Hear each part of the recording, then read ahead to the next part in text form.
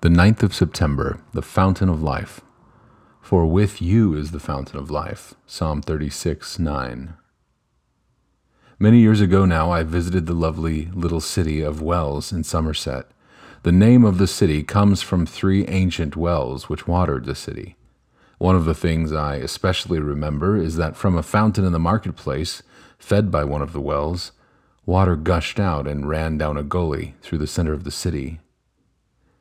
Among the many beautiful pictures the psalm writer David gives us in Psalm 36 are the picture of a river and the picture of a fountain. The river is the river of God's delights, and the fountain is the fountain of life. These illustrations are part of what the psalm is telling us of the really wonderful blessing which God gives to those who trust Him. The New Testament also uses such pictures to tell us of the wonders of God's blessings which come to us in Jesus. Jesus Himself said, "Whoever drinks of the water that I will give him shall never thirst, but the water that I will give him will become in him a well of water springing up to eternal life." John 4:14. Jesus is indeed the fountain of life, and what a difference He makes to life.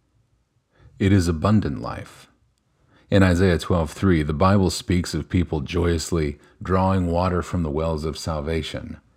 It is a picture of glorious abundance. Life with Jesus is the best. And a prayer.